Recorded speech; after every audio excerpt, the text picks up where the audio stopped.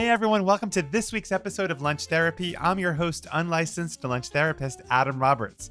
Well, we've got a very special Thanksgiving week episode for you. One of my all-time favorite food writers has always been Amanda Hesser, specifically for her book, Cooking for Mr. Latte, which was one of the first food books that I've ever read. And if you haven't read it, I would say go out right now and buy a copy because it's one of the most entertaining and useful books about food you can find. It's about her courtship with New Yorker writer Tad Friend. And in today's session, we talk all about that book and her relationship to it. I do not go back and read that book because I feel like it would pain me. How she got into writing. Also an introvert, so I think there's something about the page, writing it rather than saying it is more comfortable for me. And what it's like cooking with her family on Thanksgiving.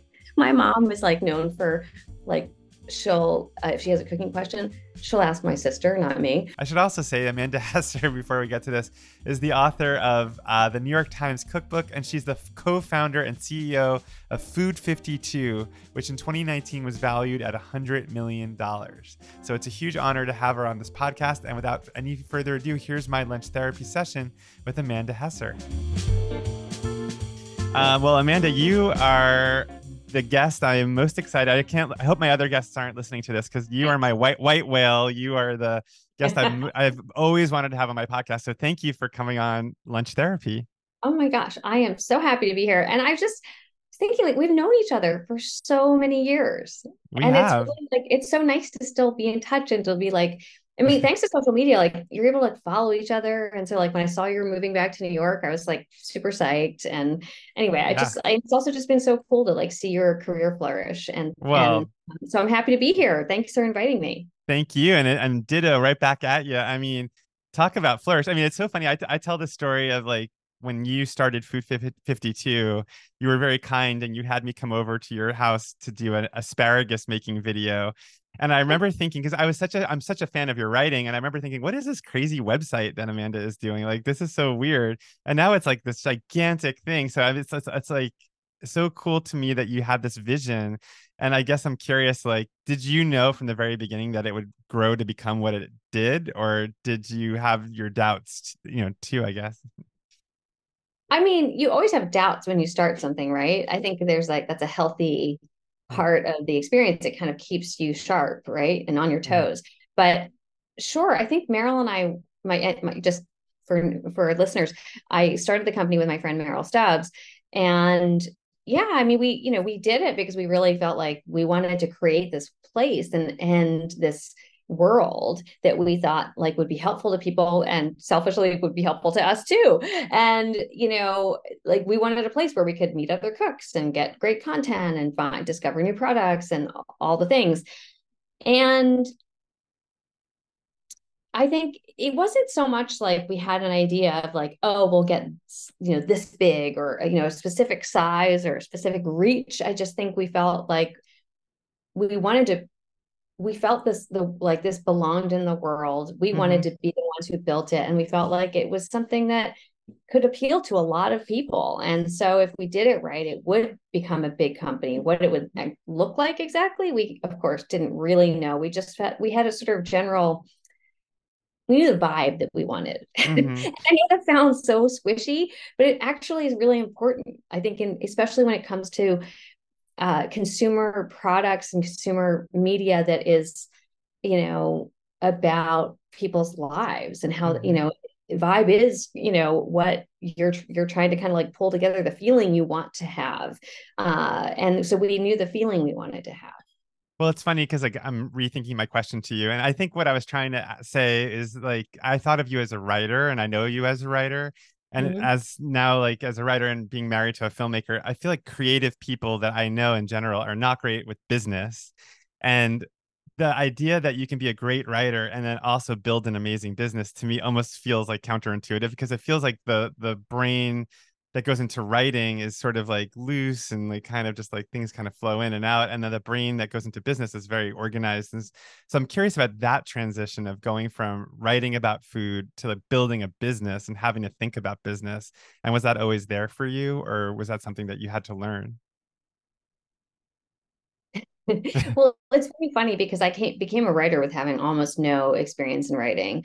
Okay. It was something that I kind of fell into or leapt into and figured, like kind of leapt into the pool and figured out how to swim. I studied finance and economics in college, Interesting. and I really actually like dreaded my English classes growing up. I read so few books before I graduated college or high school or college. And I just wasn't, I always thought of myself as a math person. But then Ah. I became a writer and I had to figure it out. And I must have had some kind of natural storytelling ability that I was able to kind of build on. And I learned as I went, much in the way that many of us learn to cook, right? You kind of Mm-hmm. get in the kitchen.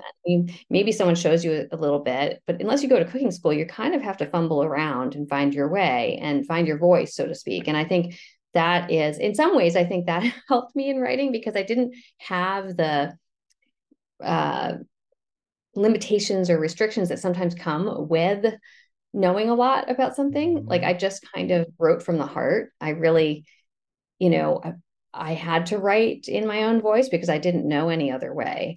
And so, I think you could say that I have approached my whole career in a similar way, and that I Uh-huh. tend to follow my gut, follow my heart and what I'm interested in, and then have the you could say confidence, but I feel like that's too strong a word.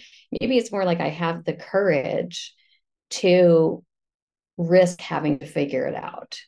Well, you're And talking to an amateur gourmet who has always felt yeah, that way. I mean, it's funny that yeah, I always felt such a kinship with you, and I think that's probably why it's just like jumping in and just learning as you swim, I guess, like just sort of yeah. forcing And yourself that's to what do it. Yeah. absolutely. And that's really what Meryl and I both did. I did spend a year before Food 52 trying to start a different company that had nothing to do with food. And it by the end of the first year, I sort of spent all my savings, but I had learned that, oh, this world of like new ideas and making things happen and creating something from scratch really appealed to me. Mm-hmm. And I got the bug, and I met a lot of people from like computer engineers to investors, and I felt like, oh, I was starting to get a lay of the land of like how you can create a company. And the company that I was trying to start, I also learned was not really a viable idea. It was a very interesting concept, but not a business to build around. And so while that experience in the moment was quite painful to discover Right. and go through, it helped me realize that, okay, everyone in this, in even people with MBAs, if you start a business, you're really just having to find your way every Mm-hmm. day and problem solve. I was talking to Danny Meyer recently, and he said that it was his father or his grandfather had said to him, business is problems. Mm-hmm. And it's so true. And it's like, you really just, you have to like problem solving. You have to really get energized by that and Mm-hmm. excited by that. And I happen to be a person who likes solving problems. And Mm-hmm. so in some ways, I think my temperament and sensibility like kind of lent itself to starting a business without any real business experience and finding my way. Well, I think one of it feels like the big innovation of Food 52, and correct me if I'm wrong, but is the way that products are integrated with the content in a way that's not, it doesn't feel like you're being tricked in any way. It's like these are actually items that the people at Food 52 really like. And you Yeah. can buy these items, and that's next to an article that you might want to read. But it's not, it's commerce, it's art. I guess it's like art and commerce together, which is interesting based on your background, that coming from Yeah. writing into business. But it feels like that was and maybe is that the innovation of Food 52 in a way, is the way that you integrated selling products with actually having articles and things for people to read. I think there were a few things that we were innovating on. I think that was one of them, was bringing these worlds together. There was something in kind of the traditional, I guess, consumer products that had Mm-hmm. kept, media is a consumer product. And I know it sounds like a kind of business school way to talk about it, but it is a consumer experience and a product that you want to read and learn from or get inspired by. And so, but that world was always kept quite separate from anything related to transacting and buying an actual physical product. Hmm. And so it's not a crazy innovation. It was more just it grew out of our own personal frustration of feeling like if we wanted to have friends, just to take a very simple example, I want to have some friends over in a couple of weeks. I'm going to need to plan my menu, Hmm. figure out what I'm like, what serving pieces I need, what glassware. I might have some questions I need answered. And you could get all of that stuff, but it meant you had to be quite resourceful and had to go to lots of different sources for each. You might have to go to, a cookbook or a recipe site for your recipes, or maybe multiple. You might have to go to a store like a Williams Sonoma or something, a more kind of boutique shop in your hometown to get, the napkins that you wanted. And, you ended up kind of like having to run all over the place. And not all of those places felt like they had a coherent and unified like aesthetic or point of view that you related to. And it just felt like, why can't these things live together and make our lives easier? Why Hmm. don't, and the beauty of the internet is that technology allows you to do so many of the, like, to combine things. Um, and so we just felt like technology would allow us to at least test this out. Can we create this world where it's comprehensive and fully supportive, as opposed to something that's very focused on one area and then leaves you at sea for the rest on your own. Hmm. And so that was one. And then the other, I think another thing that we felt like was innovative was that we could see this. It was really inspired by the huge shift in the blog world, thanks to people like you who started food blogs, who were not traditional media person, did not people who did not, work at all the sort of name brand media companies, but had really interesting things to say, were super knowledgeable, had great writing voices, and decided decided they were going to create their own platform. And you Hmm. remember there was this explosion of blogs, and we just Oh thought yeah. it's super cool. Coming from traditional media, we'd been in a position of being the broadcasters. We would, broadcast out. Here is, and we were the authorities, right? It was, Hmm. here's the recipes you should be paying attention to, and there was no conversation, there was no interaction. It was just like we were just putting it out into the world and kind of assuming that people would like it, and not knowing if they did or not, Right. unless they wrote a letter to the New York Times. I've got lots of letters, but not everyone would do that, obviously. And it just felt like, wow, we can see the landscape shifting. And yet we felt like the people who write blogs are the most passionate ones, the ones who are, and who have the sort of right life circumstances that allow them to, write on a regular cadence, Hmm. to, they know how to formulate a proper recipe. And as you know, like food blogs, there's a lot of pressure to like be a great photographer. Oh, I At had to that point, learn. I used to use it's flash right. pictures on my blog, and that was terrible. Yeah. And then like, and we didn't have the iPhone with its filters and all that stuff. And so, we thought, well, okay, if there's this many people who are creating really like well designed, well thought through blogs, think of how many more people that next ring of talented cooks and people who have deep knowledge about food who have no platform for it Hmm. because they're maybe lawyers during the day, or they're not good photographers, or they're like they have other life circumstances where they can't dedicate as much time, or they don't have the full suite of skills that you need to have a successful blog.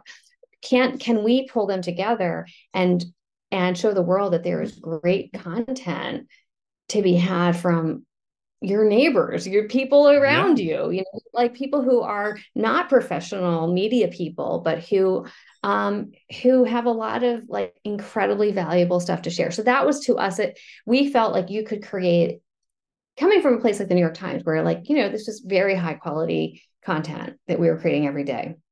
Could we create an equivalent level of content by creating a platform that curated Right. community user generated content? You can do, there were user generated content sites, but we felt like they were a mess. They were like a place where it just felt like a mosh pit of content. There was no curation. There was no sense of like the community coming together and saying like, this recipe is really great. Hmm. And this person is an amazing cook, or, this person is an expert on barbecue. And we felt like if you could use technology to create a system that encouraged community and participation at lots of different levels, and ultimately created a product of like a database of recipes that was really useful because the best content rose to the top. Yeah, and it's so funny because on the internet now, and by the way, we have to get to your lunch because this is your therapy session, by the way. Oh, We oh, have, good. Okay. yeah, but now when I Google for like anything like Thanksgiving stuffing, cranberry sauce, the things that come up now are so untrustworthy or just so sketchy for me. I mean, like what is this? Whereas now, if I go to Food 52, I mean, there are just like a small handful of websites I'll go to now that I know will have good recipes if I search on Yeah. them. And so that trustworthiness is so Yeah. valuable. Of course, like there continue to be great databases of recipes from traditional media, like the New York Times cooking site. Yes. I mean, that is not user generated, but it is super high quality, and they get great, food creators from all over to contribute as well as their own team. And Bon Appetit being another one. Oh, So yeah. so of course those still exist, and I think those are incredibly trustworthy. We were just trying to kind of add on to those existing models by saying like those are that's content by people who are professional, who create the content as part of their careers. Then there's this pool of people who are incredibly talented who just didn't have a place to be celebrated, and we wanted to be that place.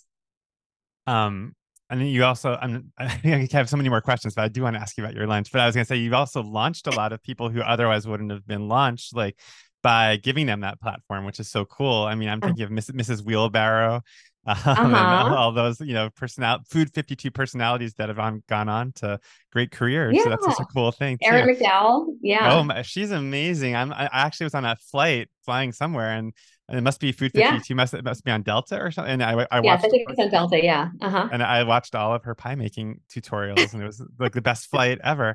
Okay, Amanda, this is going to be a therapy session based on what you had for lunch today. So tell us, Oh, what did you have for lunch? okay. Can I start with the fact that I actually don't like lunch That's generally? fine. Yes, there's no I just want judgment to, here. this is part of the therapy. I want to confess, I'm not a big lunch person. I used to be a not very big breakfast person and a more of a lunch person, but I've grown into I like to have breakfast, and I tend to be sort of snacky at lunch. And then I like to Hmm. have a dinner with dessert. And so today, I feel like all I've eaten is starch today. I had for breakfast. I met someone for breakfast at the Crosby Hotel, so I had eggs and this really delicious hash brown and toast. And then I went to the office, and then I had pastries and some kind of pistachio lemon bread. And Yeah. then I came home, and I was still miraculously still hungry. I think because I did Barry's boot camp yesterday, Oh, and I had a Persian rice dish that had barberries and almonds and um, uh, kaffir lime leaves and bay leaves and parsley and some other and lemon peel in it. It was and saffron. It was delicious. And I had that with on the side and I didn't make this by the way. I was and then I had on the side like a cucumber tomato onion kind of salady thing. It was delicious. I love that you say you don't like lunch, and then your lunch sounds better than like 99% of the people's lunches that are listening to this. No, that sounded amazing. Wait, how did you come upon this salad? I mean, or this rice dish? Yes, sorry, someone who I know made it, and I see. it was delicious. And Okay. so that to me is, but actually, when I'm at the when I go to the office, my dream lunch, not my dream lunch, but the lunch I often actually have is I really like to have salad and French fries. Oh. Interesting. Okay, so it's like a little virtue, and then a little not. I mean, this is bad because food shouldn't we shouldn't attach judgment to food, but it sounds like a little naughty, a little nice, a little, you know, a I little like something like healthy. kind of clean, and then something that's kind of like richer and like Yeah. crunchier and yeah, sort of more savory. So I yeah, that was my lunch today. I hope that that passes muster for the podcast. No, it's great. It's, I mean, the idea here is now we kind of use that as a prompt to kind of Oh, learn more oh wait, about I you. forgot something. Sorry. What? And then Yes. I had San Pellegrino, which I'm kind of addicted to, and then I also had dried mangoes, which I love. This is a huge lunch. I mean, you're someone who doesn't like lunch. You've had a lot of things at lunch and for breakfast. Hungry today, I guess. Yeah. Yeah. Well, you know what's really interesting is like as your lunch therapist, I've noticed, and this speaks to your abilities as a writer and probably a business person, this real attention to detail, which was like really telling me specifically like what was in the Persian rice salad and then what, and I'm curious, like, have you always been so detail oriented like your whole life? Like were you, or maybe another way to put it is like a perfectionist? I'm a Virgo. That kind of Okay. explains most of it. Yeah. I Like I don't know what like to that have means. clean hands. I like to have clean hands. I like to write lists. Yes. I'm I always, and of course, like like all perfectionists, I'm kind of a failed perfectionist because there is no such thing as perfect. And so I tend to be very detail oriented in certain areas and then Yeah. other areas not at all. And so it's very inconsistent. No, that's really interesting. I mean, it's so funny because I'm thinking a lot about what you said about writing and how you have a math brain and that but you sort of got into the world of writing, but it's not like you just got into the world of writing and were writing like a live journal. I mean, you got into the world of writing and you were writing for the premier publication, like basically the place everyone wanted to write for. So, I mean, did you mathematically like study like what makes for good writing and like say, you know, I must have XYZ and I must have a strong lead and I must, you know, like, because like, was there any like, no, she's shaking her head. No, you can't see No, her. no, I didn't. I wish I could say, or maybe I don't wish I could say, I was winging it. And Hmm. I did when I sort of my last year of college, when I started getting really interested in food. And then when I moved to Europe to study, I started reading writers like MFK Fisher. I Hmm. started reading, you know, the Times food section. I started reading um, just, you know, kind of some of the classic food writers and Sure. Waverly Root. And I worked for a woman named Anne Willan who Oh ran yeah. Modern I School. have her book. Yeah. Yeah, I mean, she's written actually like 30 books. And actually, Oh. I helped. And I, what one of the things that got me interested in writing was working for her and helping her out with one of her cookbooks.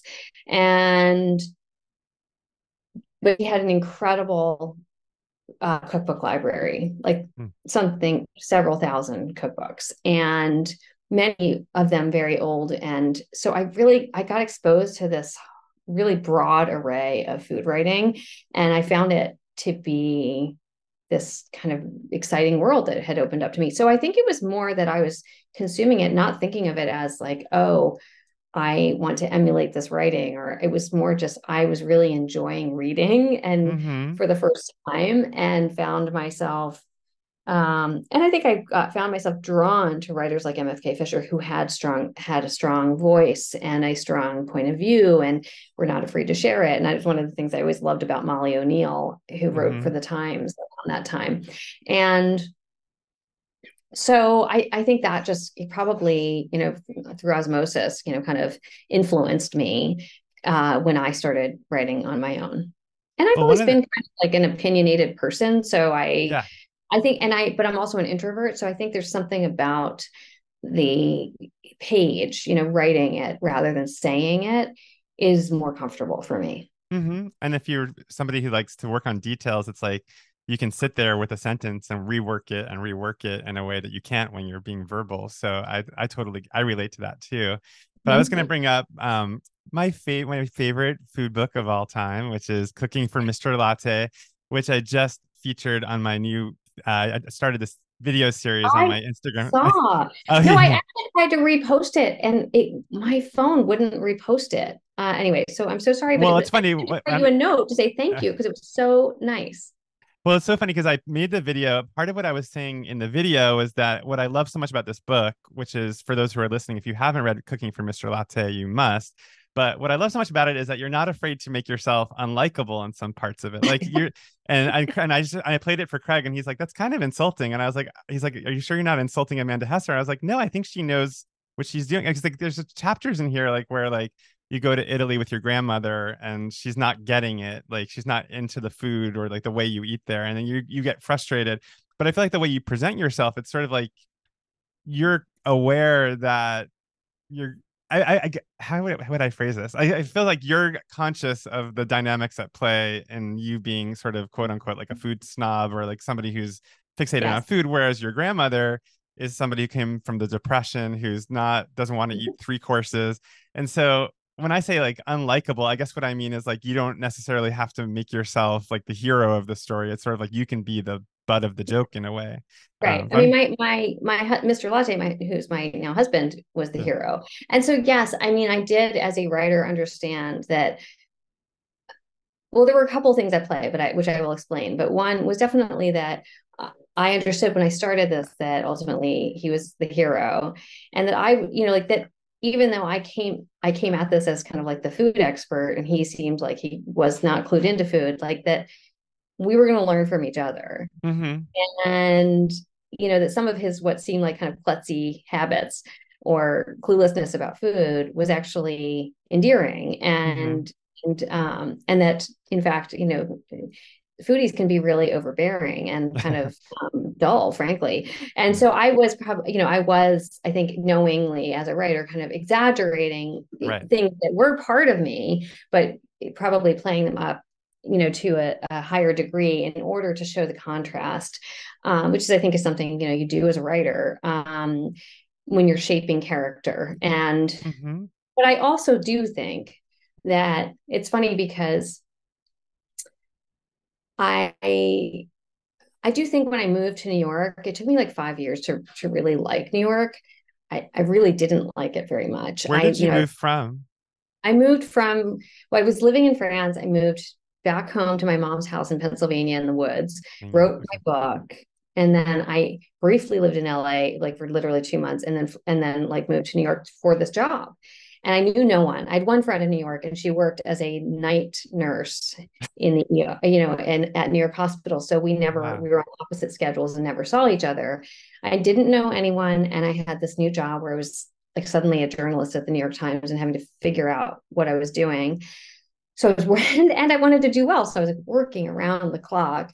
And then, and just New York is not an easy city to you all the time, even when you have a good job, it's Mm-hmm. like, it can be brutal. And I was feeling it. And so and the New York Times is a competitive place. And I think, and also like there were other things in my life that I was like, I was not in a happy place necessarily. And so I do think actually it was a period in my life where I was a little harder edged. Mm-hmm. And I think that came out in my writing, Mm-hmm. and where I wasn't so afraid to be opinionated. But I think, sure, I don't know if you feel this way when you look back at your writing, but sometimes I look back and I feel like, I wish I had toned it down or just Oh my had more God. Half the things I wrote on my blog, I wish I'd toned down. Yeah, for yeah. sure. We're 100%. just, yeah, we're just had, and this is just something that it takes years of living to, but like, I wish I had lived more and I would have seen things differently. But then, of course, that's sort of the beauty of youthful hubris is like you don't know. And so you're exposing yourself Yes. when you're writing personally at that age. And, I think there were some great things that came out of that. And also like, of course, I do not go back and read that book because I feel like it would pain me. Hmm. Um, but That's yeah, funny. so I just think it's just funny because I look back when I totally understood what you were saying when you were explaining this on Instagram that I presented myself as unlikable, but I also kind of like laughed because like in high school I was voted most popular. Like, and so it was funny. I like That's created this funny. persona that was actually quite unlikable.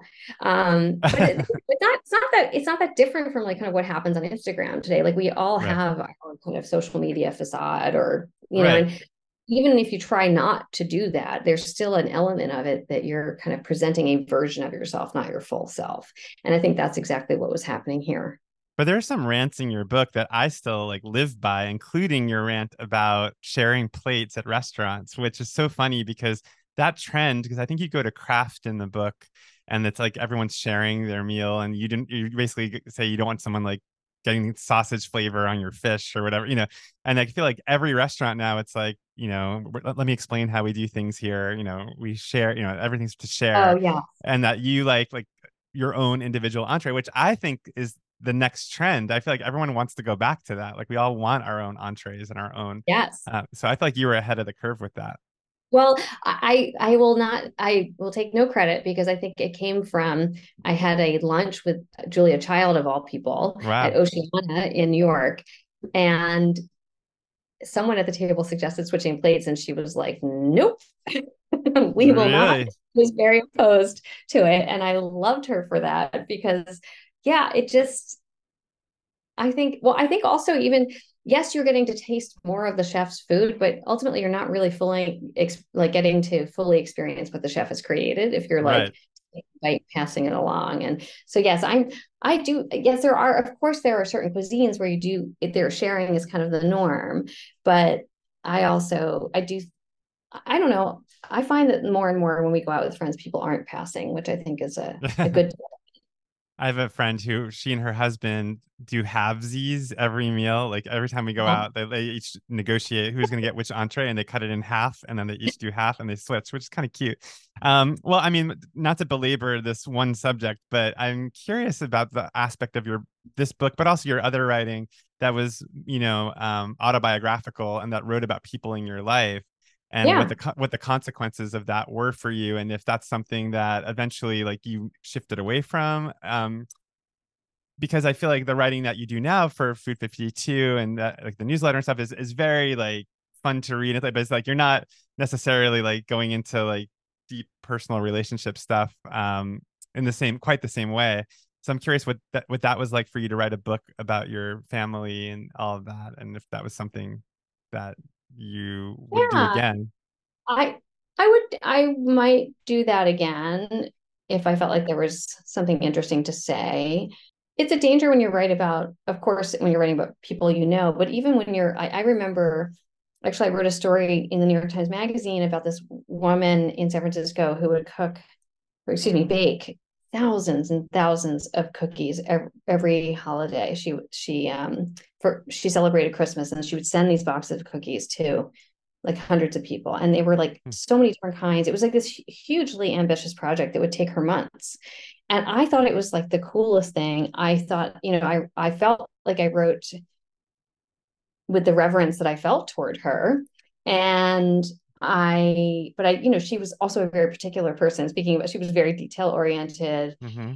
and kind of had everything just so. And I felt like it was important to kind of establish her character in this piece. Mm-hmm. And I learned later, many, actually, I think it was even like years later, just through her son, that I had deeply offended her. Really? Yes. And I never heard from her. And after that piece, and I really thought I wrote the piece to celebrate her because I thought it was just this miraculous thing that she had pulled off year after year and her whole family was involved.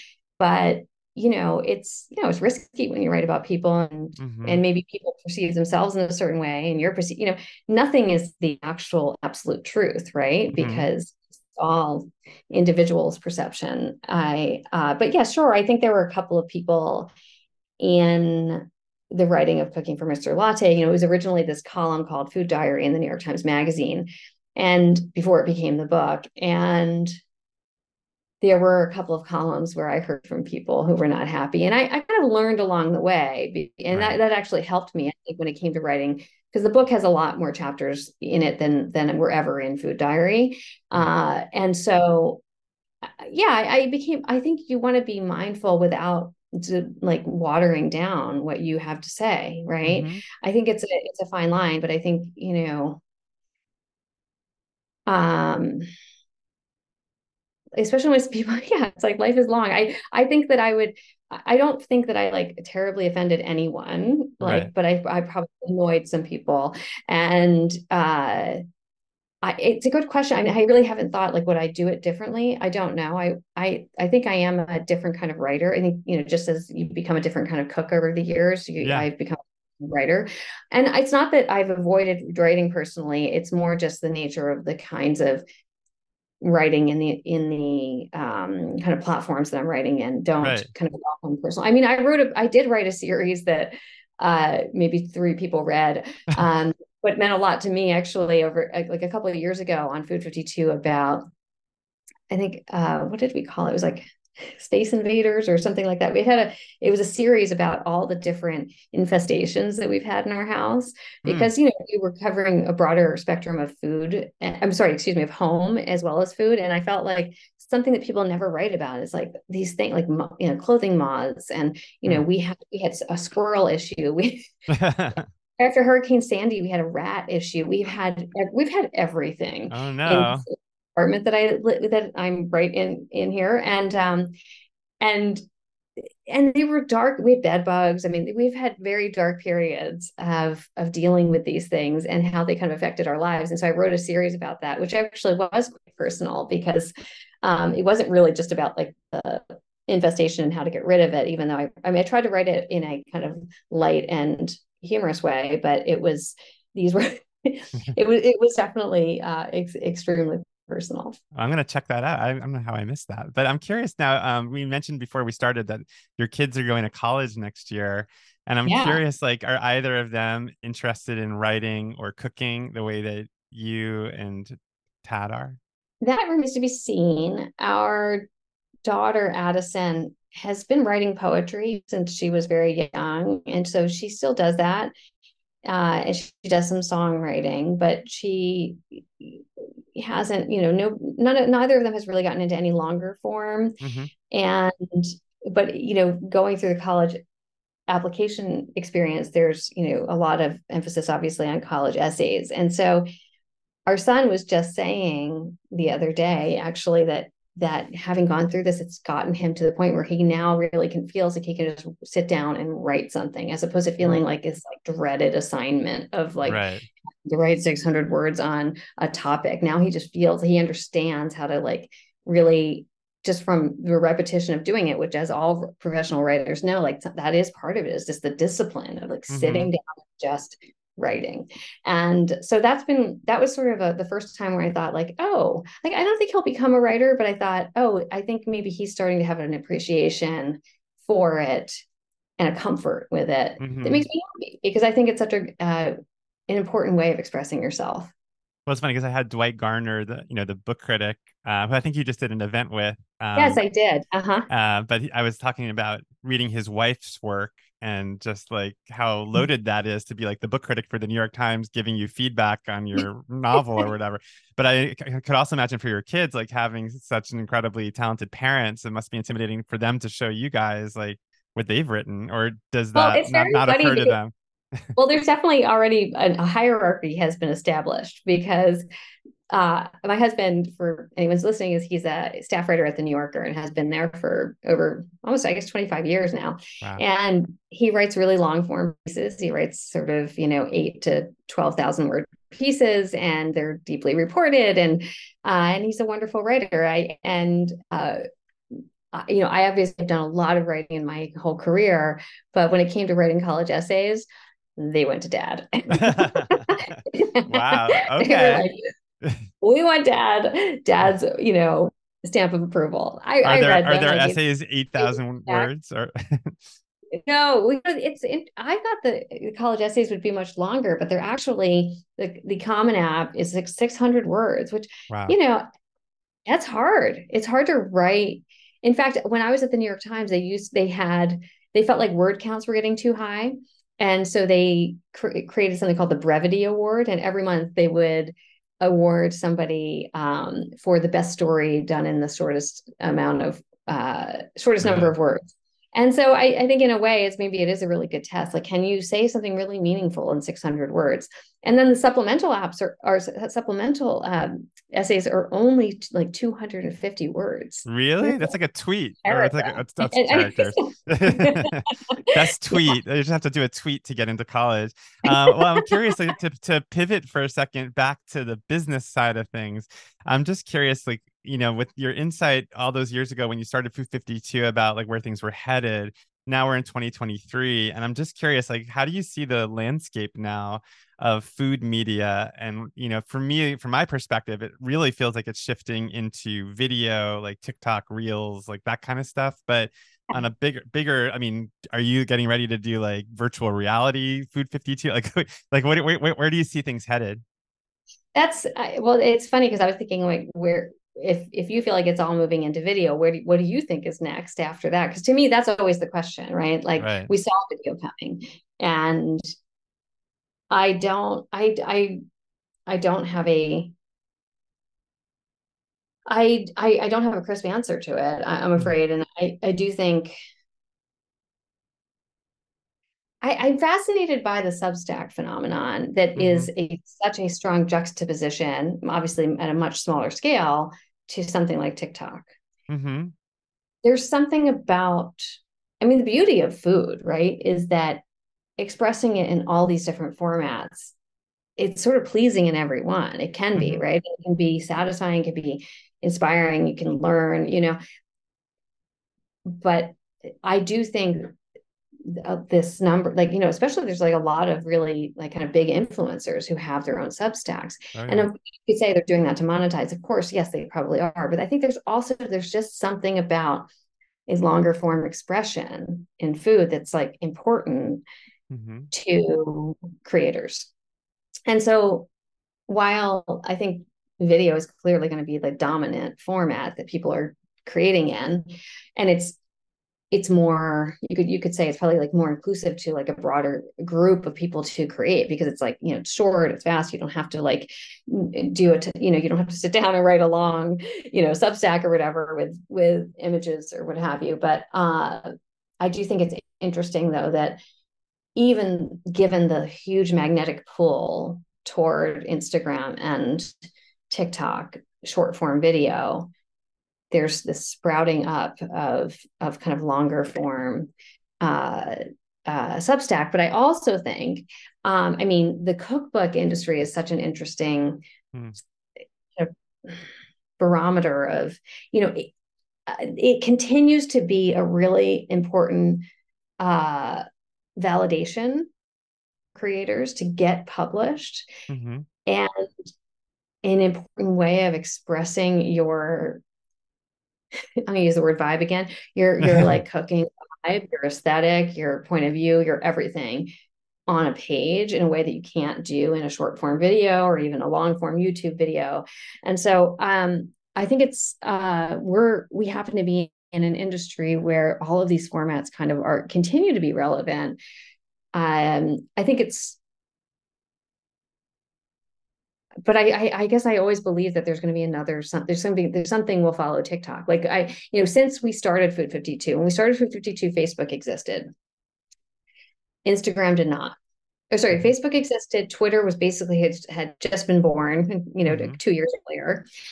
And so we actually did a lot of our social media on Twitter in the first couple of years, and then Instagram, like it kind of was like a slow ramp up, and then it exploded. Mm-hmm. And then there was Snapchat, and I remember everyone was saying you've got to get on Snapchat, and I just felt like this doesn't feel like the right thing for us. And also because you have to decide when you're running a company, like where are you going to put your resources, and Right. you can't every platform. And in fact, we did, but to that same point, so we ignored Snapchat, which I think was the right call at the time, but we were also ignoring Facebook. And I Hmm. think that was the wrong call. So what we have found is actually we went back to Facebook Hmm. after a while. After we kind of got our sea legs on Instagram, we went back to Facebook because we felt like we saw there's just incredible engagement on Facebook.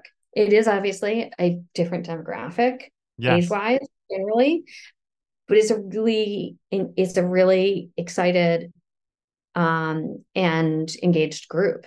And so it's important for a company like ours. And now I think we're trying to find, like, we've grown a lot on TikTok, but we're sort of trying to find our way. But I think there will shortly be another. I just don't know what that's going to look like.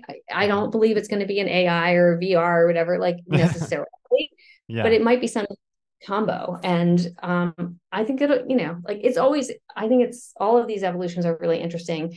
They only cause me stress when I think about how do we keep up from a Mhm. company perspective on, like, in for serving them all well, because you have to kind of pick your bets. It's funny, AI, I mean, it's so insidious now that when I started this Zoom call with you, it said, "Would you like an AI summary of your conversation when this is over?" I was like, that is so creepy and weird. Did you hit yes? No, I should have done it. I was. It'd be interesting to see what it does. Yeah, well, next time I'll do it. Well, that's interesting. I mean, I kind of get a sense that things are fracturing in a way, in that like people are finding their own niche audiences. And like I feel with my Substack that I'm writing for my own little bubble, like the people who Yeah. like amateur gourmet, and then people who are reading, Alicia Kennedy's Substack, are people who like Alicia Kennedy. And it's like we're all kind of like splitting off Mhm. into little sectors. Whereas I feel like something like Food 52 is still about community. It's about like this large umbrella that everyone's welcome to be a part of. So it is kind of these two systems that are going on at the same time, where it's like micro content for little niche communities, and then there's like still the larger platforms that serve everybody. Well, So it's kind of a replay of the blog thing, yeah, right? You totally. know, um, and maybe Substack is just a format that more people can kind of keep up, more creators can keep up with, Hmm. um, and gives them more ownership, like literal ownership, right? They charge. I think it's like like everything feels terrible in media right now, Hmm.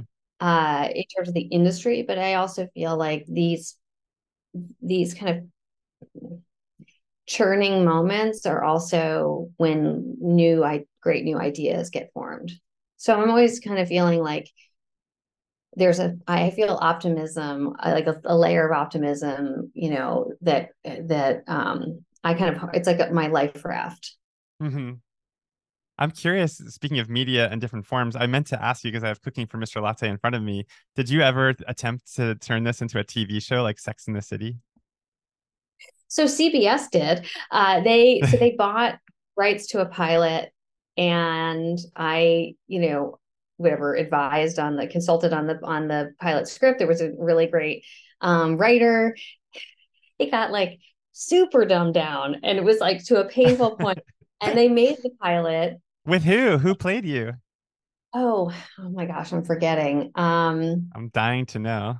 But it was I never saw it. They wouldn't, so it never was made, and they just have a rule that they don't share the pilots. I'm sure someday it'll like Oh. emerge on like the dark web. I love that. Or not. But Yeah. I can't, I still, it like blows my mind that I've now not been allowed to see it. But it probably is saving me like from pain, because they, for whatever legal reasons, they just felt like they couldn't base anyone. They had to change everybody's identities, but in doing so, you kind of lost the essence of the story. Was it So still called whatever. Cooking for Mr. Latte? Like, was that the name of the show? Oh, they changed his name to Professor Frappuccino, and I'm not kidding you. Professor Cappuccino. That's hilarious.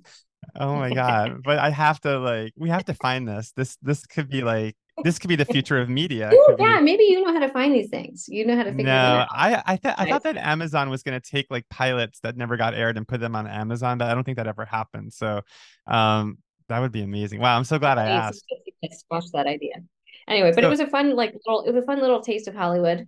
yes, did you go to the taping? Oh no, you didn't see it. You didn't see No, it. I But couldn't see it. you read the pilot though. Yeah. I read various versions and had input, and no, and I got paid, so that was awesome. I was like, it was much better than writing rates. Well, not to keep pushing this, but what was the plot of the pilot episode of Professor Cappuccino? I don't even remember. I'm so sorry. I would love to tell you, but I've erased. I've sort of like, like cordoned that off to like TV land failure. Oh my God, your kids would have gotten such a kick out of it though if there was like a sitcom of like their parents that they could have watched. I mean, that's wild because how many people get, because usually if it's like a sitcom happens, it's like a stand-up comedian or like somebody adapts it Yeah, themselves. But to have like your own life like adapted into a sitcom just sounds wild to me. So that would be um, wacky. Yeah. I meant to So how ask are you. your, I mean, Oh, go ahead. are you still doing work for, are you still working in TV? No, I pivoted. TV is it's a tough business to you have to really it's funny, ironically, you have to have the stomach for it. And as a food writer, I don't think I did. You have to be willing to get knocked down, dust yourself back off, get back up and do it over and over and over again. And I had a lot of really exciting projects that like I wrote a screenplay that was optioned by Netflix that Stephen Fry was attached to star in. I did like Amazing. the pilot that went out, but all these things like never materialized, much like your sitcom. And so it's like just that frustration of working on things that nobody was seeing. And even though you can make money Yeah. doing that, like you could literally live in LA and have a house and nobody will ever see your work, but you can just keep selling pilots and keep like I just found that so joyless and pointless that I wanted to go back to food writing. So I got basically just pivoted back. I'm actually working on a novel right now about the food world.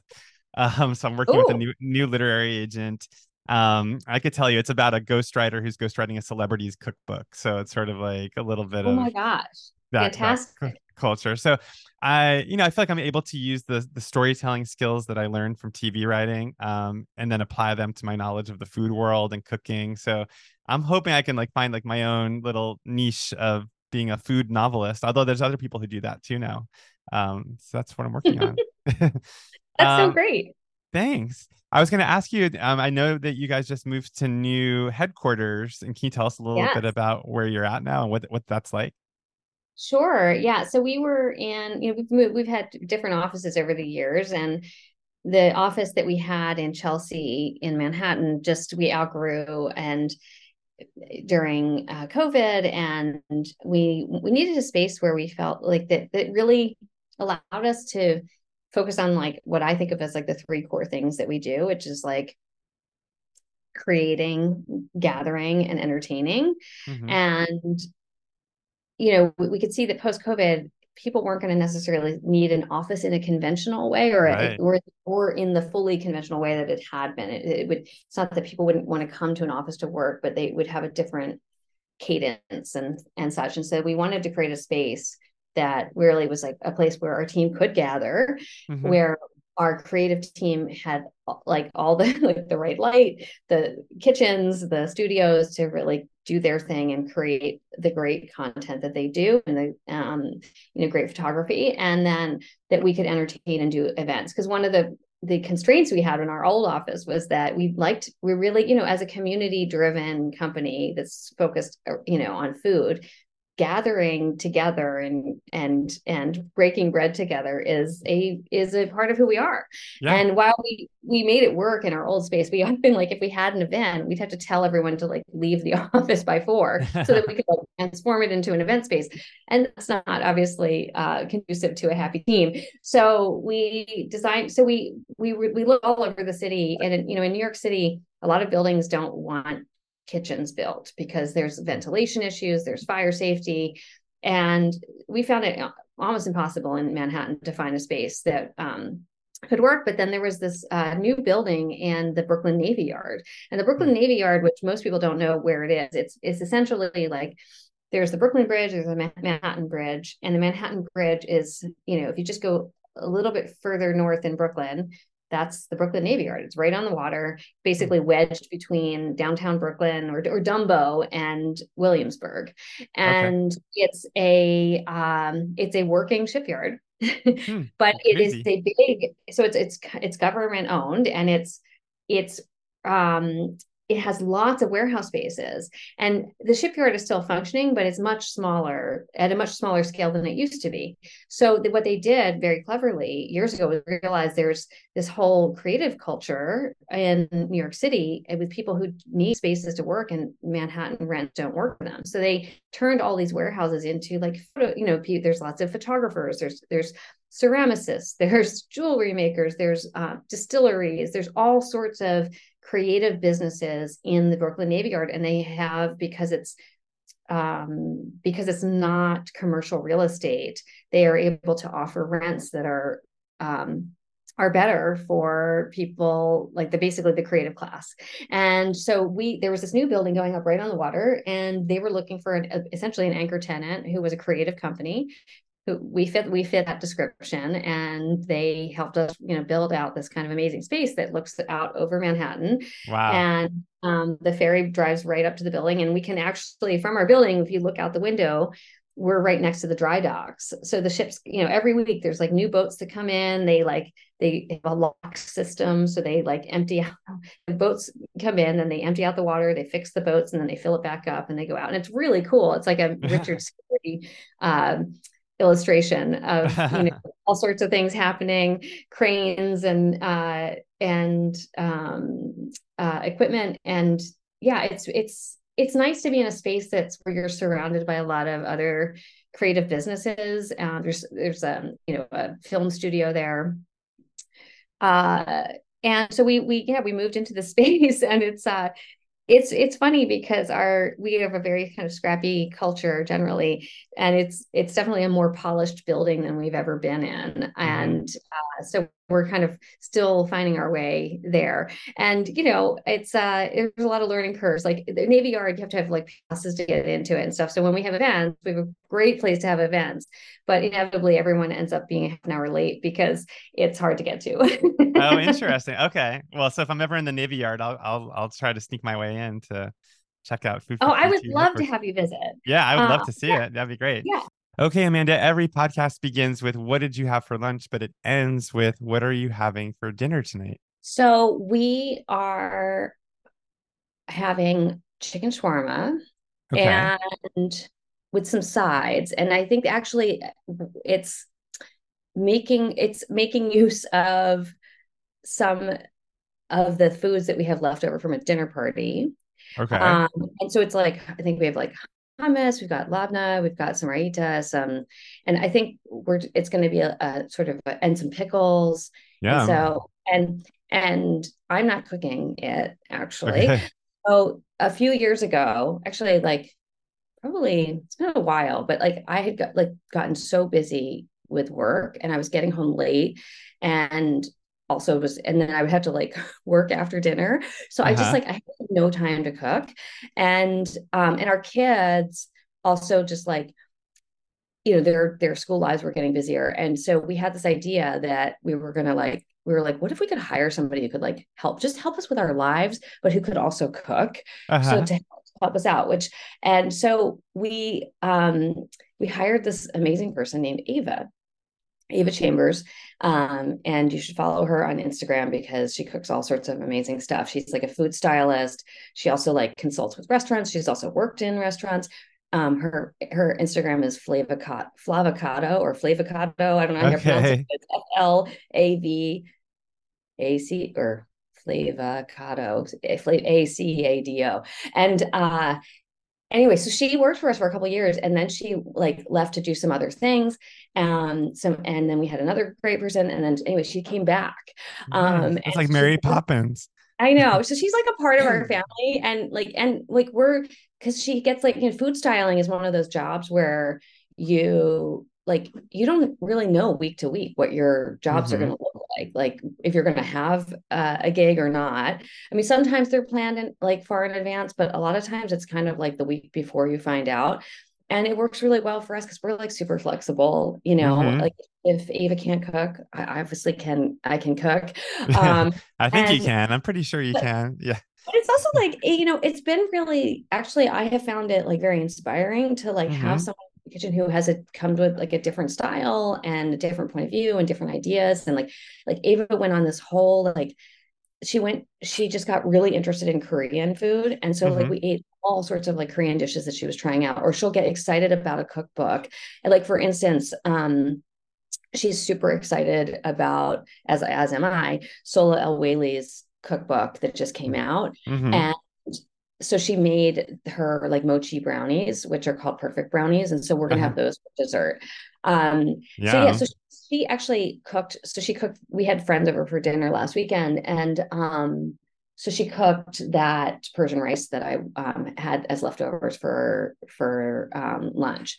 So I did. So I'm not cooking dinner, and I feel, yes, I'm a little embarrassed to say as a food, No, no, that's I'm wonderful. not And cooking dinner, but and I actually look forward to the day when I am not working such insane hours, like I'm not cooking as much. But uh and I actually, it's funny because I actually end up doing a lot of the cooking that I do in for videos. So the cooking I okay. do ends up being for work. I get that. That's funny because yeah, I mean, I try to cook things for my videos or my TikTok that like we'll eat for dinner, but sometimes the Yeah. the two things don't overlap.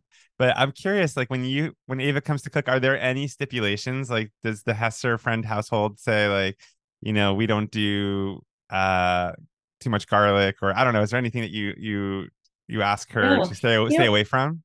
no, well, so it's interesting because I just, having worked with a lot of creative people at my company, but just also just throughout my career, I think, well, I think there's two things. I think creative people can thrive actually when there are a lot of constraints. Mm-hmm. Like if there are, like, budget constraints or space constraints or whatever it is, like I actually think it kind of brings to life a lot of their creative energies. Yes. But I also feel like there's creative people also need freedom and to be have a space where they can just kind of run and like play around. And because we like pretty much to eat pretty much everything, Mm-hmm. and because this is sort of like maybe a weird kind of job, right? Because it's sort of like, oh hey, like it's not super structured. And then and it's like it's a mix of like helping us with our lives. It's like, oh hey, like the kids forgot their such and such for school, can you like go pick that up or whatever, mixed with like cooking. We felt like it's great to just kind of like, hey, surprise us. Yeah, that's amazing. And because I feel like that hopefully makes it more fun to work to do this kind of cooking. But also I really enjoy it because obviously I'm curious about food and curious about how people think about it. But what we do is that, like, if there's something that like she makes that we like really love, we're like, oh hey, we really love that, is there any way to kind of keep that in the mix? I will say there is maybe one stipulation, which is that Okay. we love desserts and we love cookies. Uh-huh. And so there's kind of like a, hey, it's, can you just keep always have like kind of cookies or something sweet around the house? And we're perfectly happy with like a plain old like Toll House chocolate chip cookie. But Ava is like an amazing baker, and she's one of those like intuitive bakers. Like I remember when she first worked for us, she would make cakes without a recipe, which I What? still like. That's not It possible. blows my No, you mind. I can't do don't. that.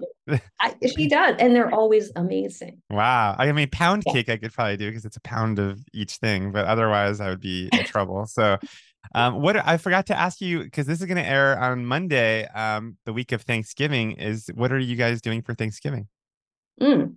So we don't really have a regular Thanksgiving thing for many years. Like I didn't, because not only is the lead up, in food media, the lead up to Thanksgiving is like super intense, Yes. but then we have having a commerce business, Black Friday through Cyber Monday is your busiest time of the year. Mm-hmm. So for a number of years, we kind of did very little for Thanksgiving. We would stay home and like kind of, have a pretty tame Thanksgiving dinner. But this year, we're actually going to Pennsylvania to my brother's, and so I'm excited to kind of see how they celebrate Thanksgiving, and like be able to like just pitch in and help out, like roll up my sleeves, get in the kitchen, and That's do nice. whatever he did. So yeah, I think it'll be great. Sometimes he fries a turkey, but I'm not sure if he's Wow. going to be that this year. Yeah. Does your brother get intimidated to cook for you? Oh no. No, no. My family, like everyone like likes to cook together. And actually Okay. my brother, he's a really good baker. And yeah, no, everyone like loves to cook together. And my mom is like known for like she'll if she has a cooking question, she'll ask my sister, not me. I love that. that's like perfect mother like behavior, like the sort of I know. Keeps me pokey in where it line. hurts. Yeah, that's Yep. amazing. And where's your family? You have family in Florida, right? That's right. My mom's so actually the past couple Thanksgivings we've gone to Florida. That's where I My go mom because decided. Oh, you do? yeah. Get right. Your parents are there, right? Yeah, we're going this year to, Boca Raton's where my family lives, but Craig's parents are from Bellingham, Washington State, all the way the opposite end of the country, and they're coming this year to my parents, Oh my which is gosh. going to be a real culture clash. It's like Fargo meets The Nanny, so it will be it'll be very interesting. But I'm excited to go Do you, home do you and. do you cook or do you Oh my or God. Now this is where the therapy role is going to switch because I once cooked Thanksgiving for my family and it was a disaster just because my mom is a control freak and no, that she doesn't use her kitchen. Like her kitchen is like a museum. She doesn't cook at all. And so she hated that I was dirtying the stove and there were just all these fights. And so I never did it again. And we go to their golf club buffet. That's very funny because my mom is similar. She's very particular and Uh, she loves cooking, but she doesn't really like a lot of people in her kitchen. So yeah. we did a couple Thanksgivings where we were cooking or and all together. And then last year when we went down to visit her, we went to her club. Yeah. And it's so nice. Craig loves it. It's like there's ice sculptures, there's shrimp cocktail, there's carving Yeah. stations. So it's like, you know what? It's actually kind of easier and more relaxing not to have to do any of that. So I kind of don't dread it at all. So it's kind of Yeah. nice. Yeah. Um, It's a cultural experience. yeah, totally. Well, Amanda, have a great Thanksgiving and You thank you so much. too. Yeah, and Thanks so much for having me. of course, maybe I'll see you around Brooklyn. Yeah, I hope so. All right, have a good day. Bye. Yeah. All right, that's it for this week's episode of Lunch Therapy. Be sure to give me a follow on Instagram and no longer Twitter because I just deactivated it. But you can find me now on Blue Sky and Threads. I'm Amateur Gourmet. And be sure to subscribe to my newsletter, amateurgourmet.substack.com. If you need some Thanksgiving recipes, I did a big newsletter this past Thursday that has lots of recipes for you. And I hope you have a terrific Thanksgiving, but don't forget to eat lunch. All right, I'll see you back here next week. Bye-bye.